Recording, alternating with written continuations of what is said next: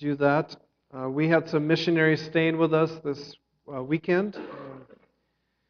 And Liz, one of the missionaries, a good friend of ours, she woke up in the morning on Saturday. She said she looked out of the window, out of our house, and she said, I saw something incredible. She said, I saw a circle of Christians in the parking lot praying for the neighborhood. And it was you. You were the Christians praying for the neighborhood. So it was just great. It was great to see that our people came out to the Fall Fest and prayed and looked for opportunities to share the gospel and served people in our community. So I want to commend you. And October is not Congregation Appreciation Month, but nevertheless, here's your appreciation from me. It makes me very happy as a pastor and proud of being your pastor to see you being missional and reaching your neighbors and giving up your time and efforts to do that. So I wanted to make sure I communicate that verbally because I feel that in my heart. Let's pray that God would add a blessing to the preaching of His Word. Father, we thank you that you communicate with us through the Scriptures. We thank you that we can understand your Word through the Holy Spirit, and that we can apply your Word to our lives and live joyfully and freely as your children. We pray that your Spirit would come and do His work among us. Those who have not encountered Jesus yet, I ask that He would show up through the pages and the words of your book, and that people would see Him as real and as beautiful and as their Savior. And those of us who are Christians who are maybe struggling with doubt today or struggling with apathy, I pray that you would correct us. I pray that you would encourage us. I pray that your word will come to us in power and in grace. We pray in Jesus' name. Amen. Let's look at Esther chapter 6. We've been going through the book of Esther this fall, and most of you know the story. The Jews are in danger. The king has signed an edict to annihilate all the Jews on a specific date. The date has been set. Esther is the queen. She is Jewish, but nobody knows that she is Jewish. And so she faces this dilemma. Does she go to the king, endanger her own life with the possibility of saving her people? Or does she kind of keep it to herself and hope everything works out for her people? Well, she steps up and she's courageous. She goes to the king. The king allows her to speak to him. And we're in the part of the story where she is about to plead on behalf of the people. So she sets a banquet, invites the king, and in the next chapter, she's going to plead for her people. In this chapter, however, we read about Haman, the enemy of the Jews, the villain of the story. He is tremendously angry with Mordecai, a Jewish official in the court. Mordecai does not bow to him. He does not acknowledge him as an important person that Haman is. And that just really bothers Haman. He's angry, he's bitter, and he goes to the king to ask for permission to execute Mordecai, to kill him. He had built a gallows in his backyard. So that's where we are in the story. Let's read and let's specifically focus on Haman as we look at this text. On that night, the king could not sleep, and he gave orders to bring the book of memorable deeds, the Chronicles. And they were read before the king. And it was found written how Mordecai had told about Bigthana and Teresh, two of the king's eunuchs who guarded the threshold, and who had sought to lay hands on King Ahasuerus. And the king said, "What honor or distinction has been bestowed on Mordecai for this?" The king's young men who attended him said, "Nothing has been done for him." And the king said, "Who is in the court?" Now Haman had just entered the outer court of the king's palace to speak to the king about having Mordecai hanged on the gallows that he had prepared for him. And the king's young men told him, "Haman is there standing in the court." And the king said, "Let him come in." So Haman came in, and the king said to him, "What should be done to the man whom the king delights to honor?" And Haman said to himself, "Whom would the king delight to honor more than me?" And Haman said to the king, "For the man whom the king delights to honor, let royal robes be brought, which the king has worn. Let the horse that the king has ridden, and on whose head a royal crown is set, and let the robes and the horse be handed over to one of the king's most noble officials. Let them dress the man whom the king delights to honor, and let them lead him on the horse through the square of the city, proclaiming before him, Thus shall it be done to the man whom the king delights to honor. Then the king said to Haman, Hurry, take the robes and the horse as you have said, and do so to Mordecai the Jew, who sits at the king's gate. Leave out nothing that you have mentioned. So Haman took the robes and the horse, and he dressed Mordecai and led him through the square of the city, proclaiming before him, Thus shall it be done to the man whom the king delights to honor. Then Mordecai returned to the king's gate. But Haman hurried to his house, mourning, and with his head covered. And Haman told his wife Zeresh and all his friends everything that had happened to him. Then his wise men and his wife Zeresh said to him, If Mordecai, before whom you have begun to fall, is of the Jewish people, you will not overcome him, but will surely fall before him. Well, a tremendous reversal of fortunes here. Haman comes in ready to ask for Mordecai's head, and instead the king honors Mordecai because Mordecai had saved his life about 5 years earlier, and everybody forgot about it. In God's providence, God reminds the king, he honors Mordecai, and sets Haman's plan in peril. So that's where we're on the text. What I'd like to look at is look into Haman's heart, which is also our own heart. Let's look at Haman's internal struggle here. Once we go through the text, you will see how it all ties together. What I'd like to do is I'd like to look at what Haman wants. First of all, what his deepest desire is. Secondly, why he can't get it. And lastly, how we can receive it. What Haman and we want, why we can't get it, and how we can receive it. That's our outline. So let's look at what he wants. Our text provides an unusually clear view into the human heart. When the king asks, what should be done to the man whom the king delights to honor? And Haman foolishly assumes that the king is talking about him. What Haman answers, what he says, reveals his deepest desire. Deepest desire. Remember, this is the emperor. This is the king, the most powerful person in the world probably at the time, who tells his subject, what would you like me to do? Name anything you want, I will give it to you. What do you really want? That's where Haman finds himself. In his mind, he's thinking the king is addressing him. And this is what Haman says. He says, I would like to get royal robes that you wore, the king, you wore them. I'd like to get your horse that you had ridden on, the victory horse of the conquering king. And I'd like your best people, your noblest, most noble officials to dress me and to put me on the horse and to parade me around the city, proclaiming that the king loves me, that the king praises me, that the king delights to honor me. That's Haman's deepest desire. He wants to be publicly praised by the king. He wants everybody to know that the king praises and honors him. That is our deepest desire too, isn't it? Don't we all want to be praised and affirmed and approved of and validated by someone else, by someone of value, someone that is praiseworthy himself or herself? Let me suggest this to you, and hopefully you will agree with me, especially as we go on to look at this text and look at our lives. I think we are all driven by this overpowering need to be acknowledged and appreciated and valued and accepted and praised. I think all of us want, that's our deepest desire, is the praise of another.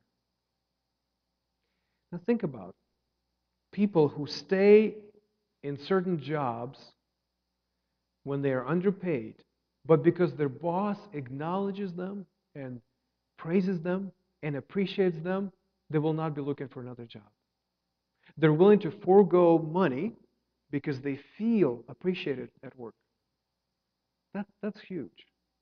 Many of us would stick with those jobs even though we're not getting paid as much as we could. Think about people who stay in abusive relationships hoping that they could somehow do what they need to do to get that praise and affirmation of the abuser. So they would be okay with being hurt some of them on a daily basis, because they're still hoping to get that praise. They're still hoping that somehow they will fulfill their responsibilities, and they're willing to give into the manipulations and the pain just so that they can get that word of affirmation and acknowledgement and praise. Fear of rejection, for many of us, is our strongest motivation towards success. Many of us are functioning, practically speaking, are functioning because we're trying to prove somebody wrong. There's somebody in our lives who has rejected us, and all of our lives are now built in the way that we will prove them wrong, that we will show them that they were not supposed to reject us, even if they did.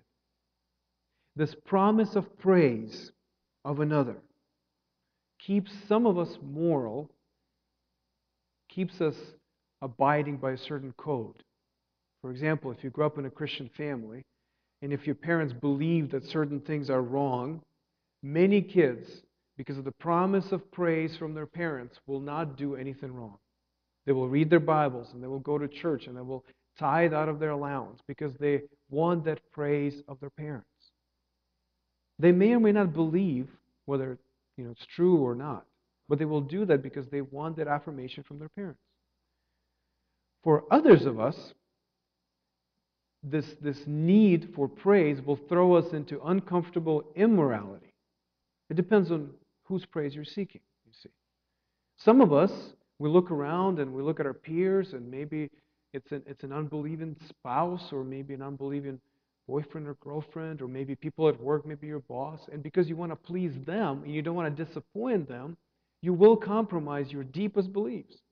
You will do things that you don't believe are true and you should be doing it, but you will do that so you can avoid disappointment from the person you value. You place value on that person's opinion, and you will do even weird things to please them. So what I'm saying here is that the vast majority of our decisions, big or small, are made in pursuit of the praise of another person. Now, we're not all after the praise of the same person, but we are all after someone's praise. There's somebody in your life, multiple people probably, that you're hoping will praise you and affirm you and validate you and acknowledge you and appreciate you. Now, let's get a little theological here.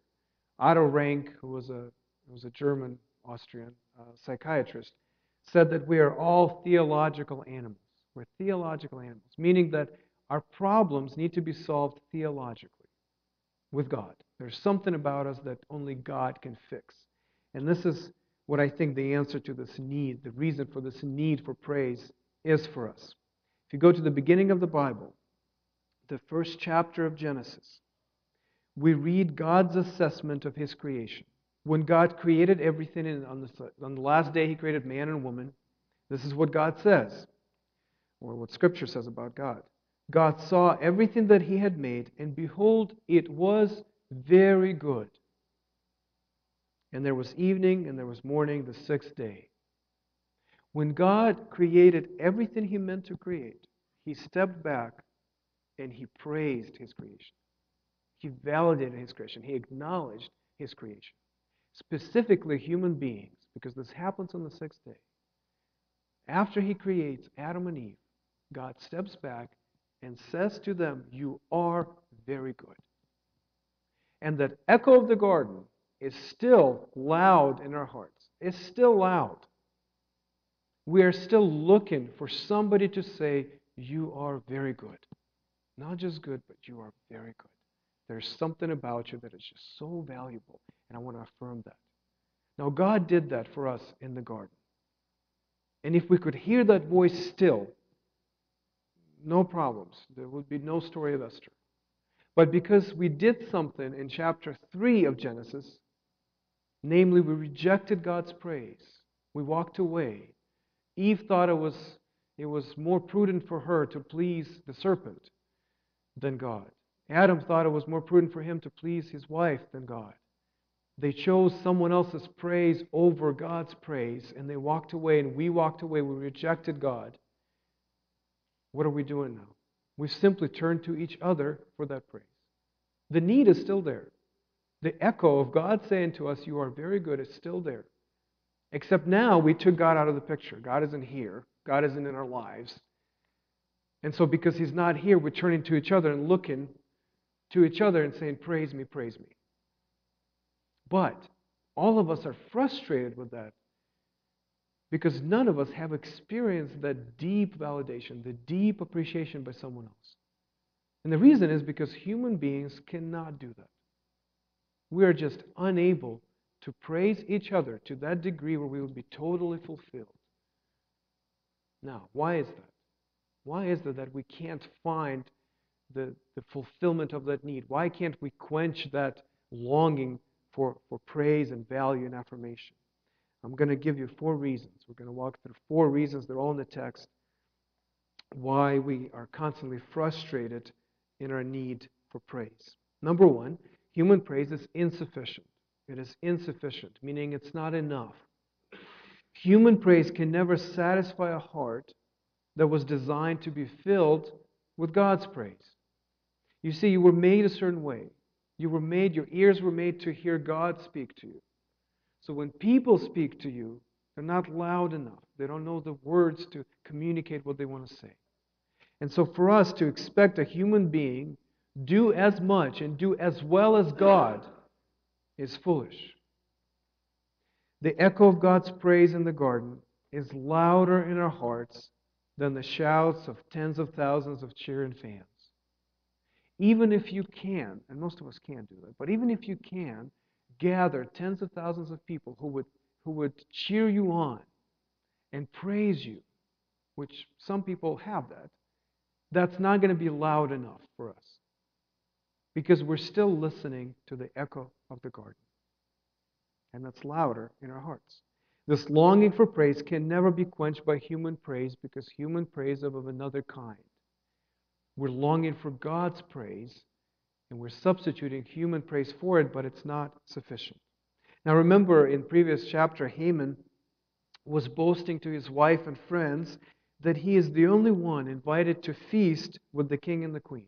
Remember that? He was saying, man, the king gave me so much wealth and all these promotions, and I'm the only one in the kingdom who was invited by Queen Esther to come and feast with her and the king. There's nobody else, just 3 of us. The king, the queen, and me. And yet, we go to the next chapter. Now, keep all that in mind. All the praise that he got through that.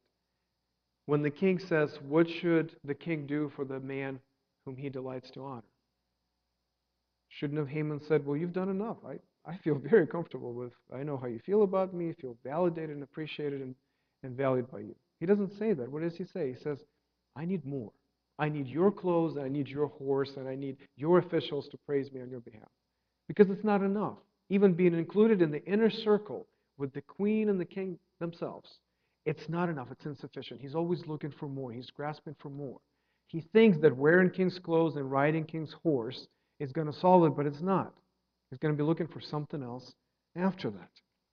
Now, that's the first reason that human praise is simply insufficient. Secondly, human praise is impermanent. I've alliterated eyes in my outline, so please forgive me. There's going to be weird words here. But human praise is impermanent, meaning it's temporary, it's fleeting. Human praise is just not there all the time. When you're dealing with sinful human beings, rejection is going to be inevitable. Maybe not everyone will reject you, but many will reject you. Many people who used to like you before no longer like you. You know that, right? There's people who thought the world of you at some point, and they no longer care for you at all. Rejection is inevitable. And the greater the amount of praise that you're hoping to receive, the greater the amount of rejection you will receive. Artists, politicians, athletes, all sorts of leaders know this. When you're putting yourself in the position to be praised by many, many will also reject you. If you play football and you do really well one Sunday, you're going to get a lot of praise. But if you don't do as well the next Sunday, you will get a lot of rejection. Most of the people who praise you are now going to reject you. So rejection is real. And we look at it at Haman's life and we see that. Haman is praised one day. He's invited to be in this private party with the king and the queen. And then the next day, the very next day, literally the next day, he is hanged on the gallows he had built for someone else.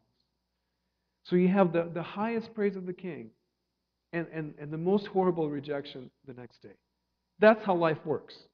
Those who will praise you today might very well reject you tomorrow. So human praise is just not permanent. It's not steady. It's fleeting. Number three, why human praise can't fill that need for validation for us that we all feel. Human praise is inconsistent. What I mean by this is there is a certain hierarchy of praise. Praise of some people is not as important to you as praise of others. Also, praise of some people cannot erase rejection of others. See, everyone might think that you are great except one person. Maybe your parent or maybe your spouse. But that person's opinion will outweigh all of the praise you get from everyone else. Look at Haman. He had the praise of the king, but it didn't matter to him because he did not get the praise of Mordecai. Why? We don't know why. We don't know why Mordecai was so important to Haman. But there was something about Mordecai that Haman just decided that unless I get him to bow down to me or destroy him, just remove him from my life, I'm not going to be happy. When he was talking to his wife and friends in the previous chapter, we talked about it last week, he said, look at all the promotions, look at all the wealth, look at how the queen and the king, they love me. And he says, but all of that matters nothing to me. That's his words. Matters nothing to me if Mordecai the Jew does not bow down to me. So that person's lack of praise canceled out all the praise he got from all the other important people. Why is that? We don't know, but Mordecai was too important to him. Who is that in your life that you think unless they praise me, unless that person praises me, everything else doesn't matter? Who is that? You all have people like that. It's probably your parents who've built up expectations for you. And you may be the very successful person, a really successful person, and you still feel that you are disappointing your parents. And that will spoil your life. You will not feel successful if you know your father or your mother are disappointed in you. There's a hierarchy of praise. There are certain people that matter to us more than other people with their praise and their rejections. Now, let me give you this analogy, lest you think I'm talking about things that are not real. I'm going to use pop culture to support my views. There's a football player who I hear is very famous. He plays north of us in a little town in Wisconsin. Aaron Rodgers revealed something very, very interesting in a recent interview. Now, you know that he's very successful, right? Very wealthy. He's considered one of the best football players. He does interesting commercials that people seem to enjoy and buy products that he endorses.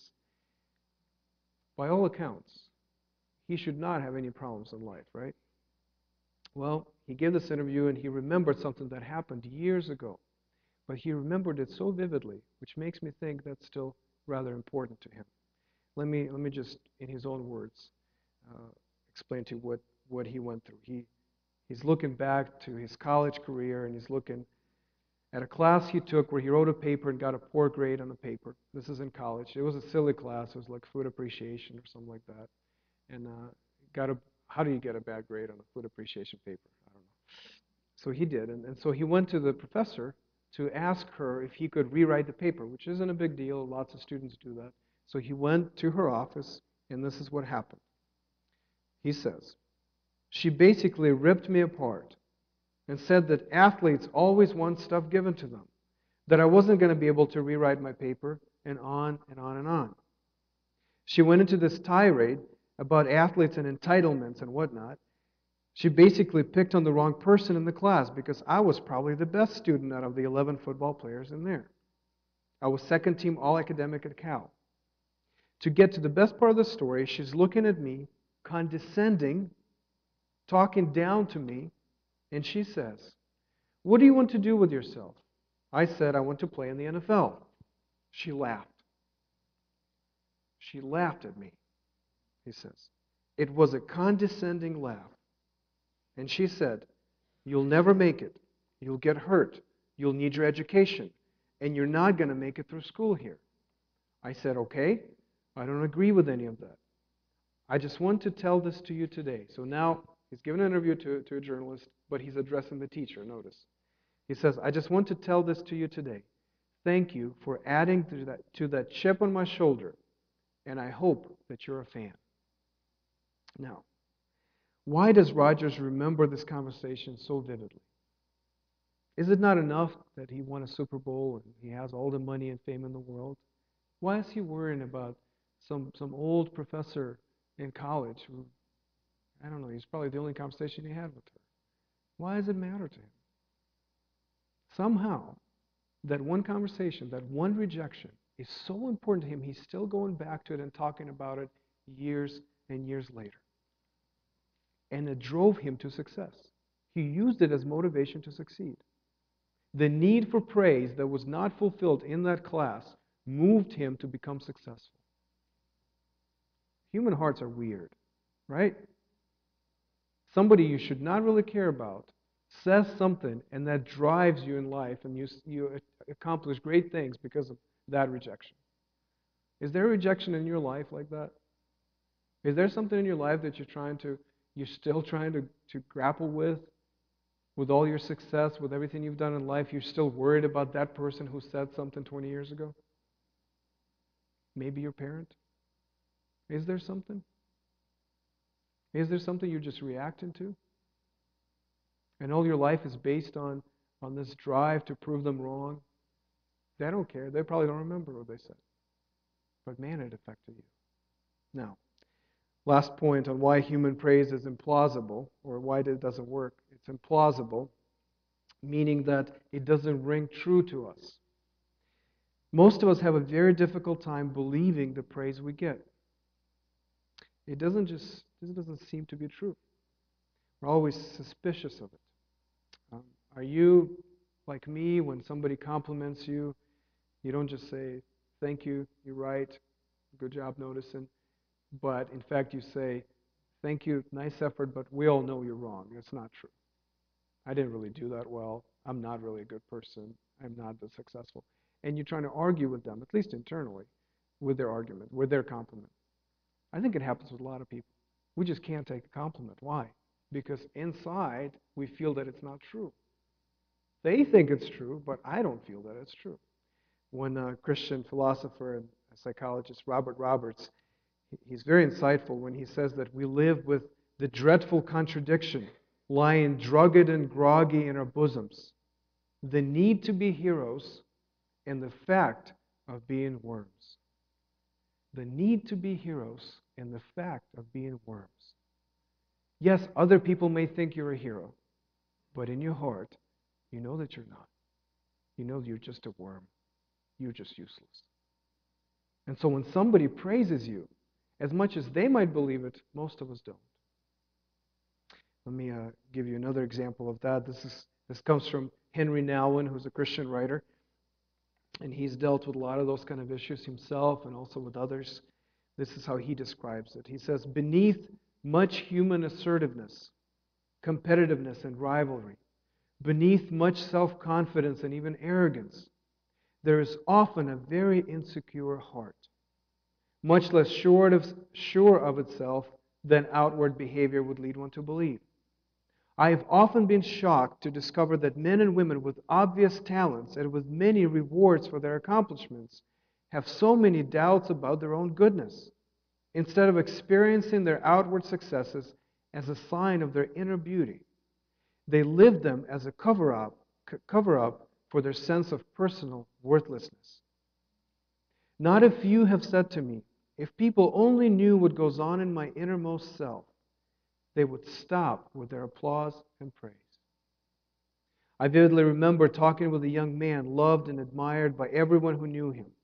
He told me how a small critical remark from one of his friends had thrown him into an abyss of depression. As he spoke, tears streamed from his eyes and his body twisted in anguish. He felt that his friend had broken through his wall of defenses and had seen him as he really was, an ugly hypocrite, a despicable man beneath his gleaming armor. As I heard his story, I realized what an unhappy life he had lived, even though the people around him had envied him for his gifts. For years he had walked around with the inner questions. Does anyone really love me? Does anyone really care? And every time he had climbed a little higher on the ladder of success, he had thought, this is not who I really am. One day, everything will come crashing down, and then people will see that I am no good. I wonder if that was the case with Haman. I wonder that in spite of all the praise he got from the king, when Mordecai refused to bow to him, he realized, that's who I really am. I really am worthless. I really am useless. I don't deserve any praise. The king is just deceived. He doesn't know me. But Mordecai knows me. And he is exposed who I really am. I'm not a hero. I'm a worm.